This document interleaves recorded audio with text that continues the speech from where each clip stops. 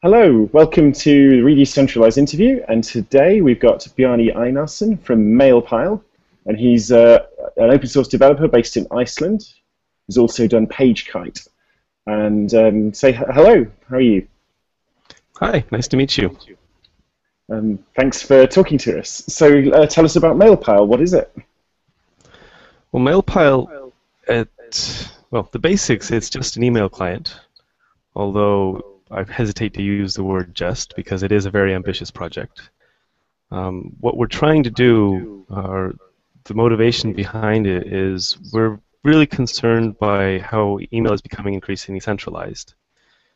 To a very large degree, people are relying on hosted services like Gmail. Gmail is probably the best example, and they actually have the largest market share as well. And we believe that that's just a problem. There's a lot of problems that come from that sort of centralization. Some of them have to do with the ideals of software freedom and being independent online. And then, as we've seen in the past few months, there are actual security implications for people that are concerned about that sort of thing, where Edward Snowden revealed a lot of information about how the US government is pulling people's data out of Gmail and other centralized cloud services. So people who care about that sort of thing, they're going to want an alternative, and Mailpile is hoping to be exactly that. It's ironic, really, isn't it, that email is almost one of the great decentralized successes from the early internet before the web, and yet now it's, you look around and see all the open source hackers using Gmail at conferences and things. Yeah, it was very sneaky in some ways, and I'm not going to say it was malicious. Gmail is a fantastic product. It works really well, and the fact that it's free of charge, not free as in freedom, means that people haven't really been motivated to replace it. Also, for a very long time, and to a large extent still, Google have been the good guys. They've been very active in the open communities and very supportive of the open internet. So people didn't feel uncomfortable relying on them. And I think that's changing a bit. People want their independence back and they want to move off. So from a user's point of view at the moment, what does Mailpile do, and what kind of people are using it? Well, Mailpile is not ready. We're in a pre-alpha state at the moment. The code that we have is a relatively powerful, fast search engine for email. So you can give it a large volume of mail, and it will read it for you and index it, and then help you find things. Very similar to how you can do in Gmail. You can perform searches and get responses back very quickly. On top of that, we're building a user interface, and the user interface is web-based. So you access it using your browser. Even if you may be running the software on your laptop or desktop computer, you'll use your browser to interact with it. And this means that you also have the option of hosting it somewhere else. You could put it on a Raspberry Pi or on a VPS or various places. Wherever a web app can run, you could run Mailpile. And so we're developing that now. So it could run on one of the boxes, like Freedom Box or something, that goes inside your plugs into your network. One of the bigger backers. So we raised money for this project on Indiegogo. We had over 3,000 people supporting the project and raised $163,000 on Indiegogo itself, and a bit extra via direct Bitcoin donations. One of our bigger backers was Eben Moglin of the Freedom Box Foundation, because they would really like to use Mailpile and include it in the package that they're putting together. So I know that one of the other things you've looked at is encryption, and I remember in the 1990s when PGP, Pretty Good Privacy, was like all the buzz, and it never really took off. It was like a kind of end-to-end based encryption for email. So what's your take on encryption and what's happening there? I think it's a real shame that we've had this technology for so long and it's not being used and it's not accessible to people that need it. So we would like to fix that, and we believe that this is largely a user interface problem. Software could do a much better job making it easy to use encryption, easy to understand what it's doing. And if you think about it, most of the PGP tools that are out there today are like a plugin for Thunderbird and Igmail. it's good software, but it's software that's written for people who know what PGP is. And someone who wants privacy online, they don't necessarily know what buzzwords to look for. They just know they want their secure communication to be secure. So we want to approach it from that point of view. We want to say, how can we make people's communication as secure and private as possible without bothering them with the technical details of how it actually works? So you won't have to manage your keys by hand then, for example? Well, the stuff that you will be able to manage your keys by hand, but we feel the software should do the sensible thing by default. It should know what is a reasonable key length to generate a new key, and it should just do that. It shouldn't ask you about it. And key management should be integrated into your contact list. When you're looking at your contacts, you should just see which of these people you can communicate with securely and which people you can't. And it should talk to the key servers behind the scenes without you having to go and do so manually. There's a lot of stuff that can be automated and simplified. This is not a trivial task because there are security implications to all of these things and privacy implications. But we feel that no one has really taken this approach of trying to automate and simplify as much as possible and make that the first priority as opposed to strict 100% security being the first priority. So we're starting at a different point. I'm really interested in the kind of business model for this. So you've got big companies, you've got Hotmail and Gmail and Yahoo, massive email providers, and lots of other smaller ones. What's your plan for getting the resource, like a business model, to really be able to scale decentralized email? Well, one thing that we're not doing is we're not going to host everyone's email for them. So we don't need to go and invest in large data centers and storage capacity and system administration teams. We're just writing software that people can use. So that reduces our overhead quite a lot. At the moment, there's 3 of us on the team. 2 of us are having our salaries paid from the money that we raised on Indiegogo. And the 3rd is having his salary paid by a company that wants to see this happen. So there's a sponsorship going on there. And we have enough to do this for a full year. We have enough to build the software and bring it to a 1.0 release state.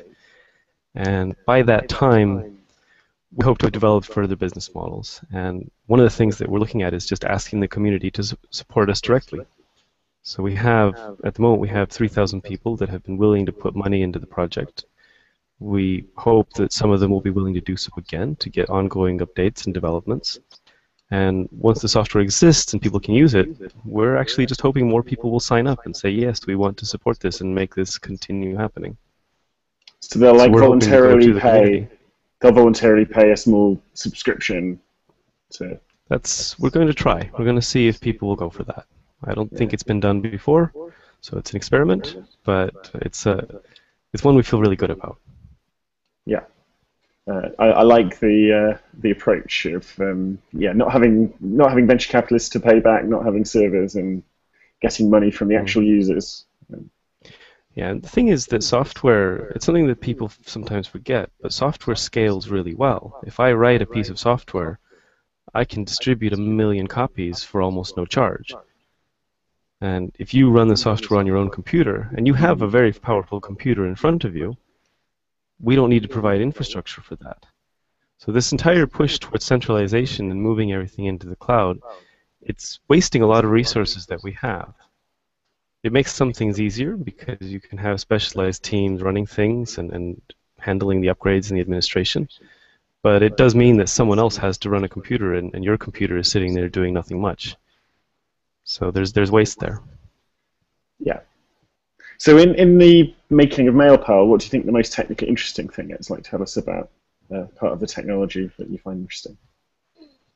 Well, email is a big, thorny problem. I've really enjoyed working on the search engine itself.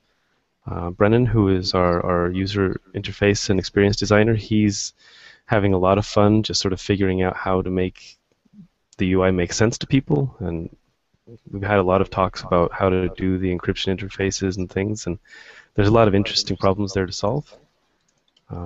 I'm looking forward to getting back into developing spam protection as well. I worked for 6 years at a company doing anti-spam, And I moved away from that for a while, and we're going to need that in Mailpile, so I'm going to get my fingers dirty there again, see what's happened in the open source world, what tools we can use, and how we integrate them.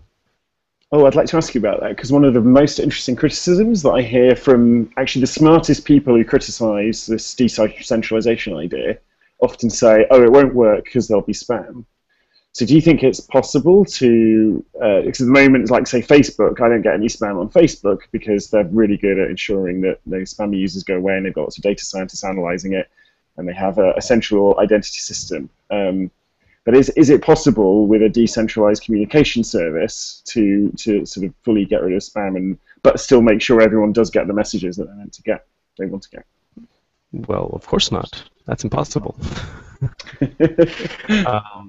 I mean, if you think about it, it's really interesting. The technical community is very passionate about freedom of speech and network neutrality. But for some reason, people forget all about that when it comes to spam. People are very happy to have centralized censorship tools filter out their email and throw stuff away based on arbitrary criteria. And I just think that's really strange and really unfortunate. If you have spam filters locally, if you're running spam filters on your own machine and you're controlling them and you're training them, and instead of the messages getting rejected, they're just put in a spam folder where you can find them again, that puts you back in control. And Bayesian filters, they work very well. There's no reason that we can't get very good spam protection in a decentralized fashion by looking at the contents of the messages, understanding the social graph of who you communicate with and who you don't communicate with, and taking advantage of that. I think people have gotten lazy. Email hasn't been cool. It hasn't been interesting to the technical community for many years, and people sort of forgot about it. But I'm pretty sure we can do better than we did 10 years ago, which is last time there was active development on email in the free software world. Yeah, so certainly I find Gmail is pretty good at spam filtering these days, so I don't get much spam anymore. Really hardly like a bit every other day. There's a lot of false positives, actually. I have to check my spam folder, otherwise I miss important messages. And if you're getting a lot of spam, maybe you don't notice. Where was it that you worked when you did spam filtering before? Was that what kind of place? An Icelandic company, an antivirus firm. They recently got bought, but they were called Frisk Software International. They made the FPROT antivirus engine, which dates back to the 80s. So they forayed into antivirus services online, so cloud-based filtering, and they needed an anti-spam component for that as well, and so I worked on that. Okay. Now let's go a little bit into the future. Where do you see Mailpile going? What kind of interesting things will happen to it, and what would the effect be if there was mass take-up? That's a big question. To start, just where we are now, we're going to do more development. We hope to have an alpha release that sort of techies and really enthusiastic people can try in January. Next summer, we hope to have a 1.0 release, which you can actually install. Hopefully, we'll have it well packaged, so even a non-technical user could install it, just as they would install Firefox or Thunderbird or Chrome or something like that.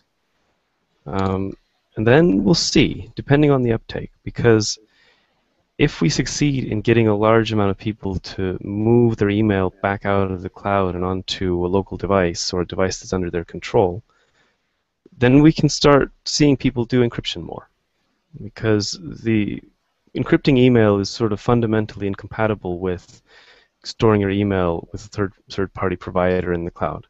Because then, if Gmail wanted to offer PGP encryption, they would have to have a copy of your keys, and that kind of defeats the purpose. So we won't see any progress at all on email encryption until we decentralize email back and start running the software ourselves. So if Mailpile is successful, we might see a larger uptake in encryption, and we might see an actual improvement in privacy for people's email communications. And I'm very excited about that. Another thing that I hope will happen, and now this is just sort of my personal motivation here is I would like to see the open source community focus on email more. And I'm hoping that by setting an example and giving people a platform that's fun to hack on and fun to play with, will spur more people to enter into the space and get more activity. That's one of the reasons why we're doing MailPile. It's written in Python, which is a very accessible programming language. We're trying to make sure that the front end, the JavaScript and the HTML, is done using modern methods that developers like to work with. We're going to focus on documentation and do all this stuff that lets other people take part in the project. So hopefully it'll become much bigger than us. Like writing plugins for it will be quite easy, will it? Yes, that's the sort of thing that we want to make really easy to do. Both plugins and, because it's a web server, it can have an API. You can have an API where other servers or other software can interact with MailPile in a programmatic way. Yeah. Yeah, it frustrates me. So who knows what people will come up with. I can get lots of amazing plugins for my browser or apps for my phone, but Gmail, I can just get the few ones in Google Ads, and that's it. That's the choice. Yeah. And even Thunderbird doesn't have plugins. So we'd like to see that sort of thing happen for email. So I talked to one of your co-founders, Smari, and he mentioned this really interesting idea that email is already a really good identity system, and it's like open, and it was made made on the internet in the past. And he was talking about how you could see MailPile like bootstrapping other systems. So, for example, video calls. So you could have a system that used the email identity on the MailPile client to send a mail with a special attachment that meant ring the phone. And then Absolutely. Is that something you've talked about with him, thinking of, or a little bit? I haven't spoken with him about specifically that use case, but that is the sort of thing that we envision people doing if they start treating email as an interesting platform for development. And one of the things that people like you and me are concerned about, people that are concerned about centralization, is the dominance of Facebook. And if you think about it, the only social network that's bigger than Facebook today is the world of email. Yeah. And it's the only one we have left. So if we want to be able to compete with Facebook and leverage network effects, email might be an interesting platform for doing that. And I think it is the biggest because it's decentralized, because it isn't controlled by one company. So the other companies can all back it as well. Well, and because it's pretty old. Yeah, it was there early. Okay. So just to end, how can people who are watching help? So is there a GitHub repository, particularly interesting technical documents that they should read for hackers? Probably the place to start is to visit mailpile.is. That's our homepage. It doesn't have much on it. There's an introduction to the project and the team. There's a blog that we update, every few weeks. And from there are links to our GitHub repository. There's a link to our Twitter account if people want to follow us and talk to us on a daily basis. We also have an IRC channel, and again, that's mentioned on our website. So that's how to find us. Somewhat ironically, we don't have a mailing list yet. But we've been using GitHub issues to communicate about technical things, and the IRC channel for more informal conversations and chat. And I know it's not ready yet for use by end users, but is there a way that end users can contribute financially already to help them? We're not accepting donations at the moment, but we do plan to open up for that again soon. We're a small team, so we can't do everything at once, but we will be accepting donations again, and over time, once we've got more community infrastructure in place, we're going to have, as I was mentioning before, we're going to have this community where people can subscribe and become part of sort of the larger MailPile community, and they can actually have a vote on which direction we take the project. And we will be asking people to contribute money in order to take part in that way. Oh, fantastic. Okay, I'm going to let you get back to coding because I want to be able to use it in the new year. So, is there anything less you want to say, or? No, just thanks for the opportunity to talk about this, and I encourage everyone who's watching to check out our website and check out our code, either now or in January or next summer. Thank you. It's been fantastic talking to you. All right. Thank Take you. care.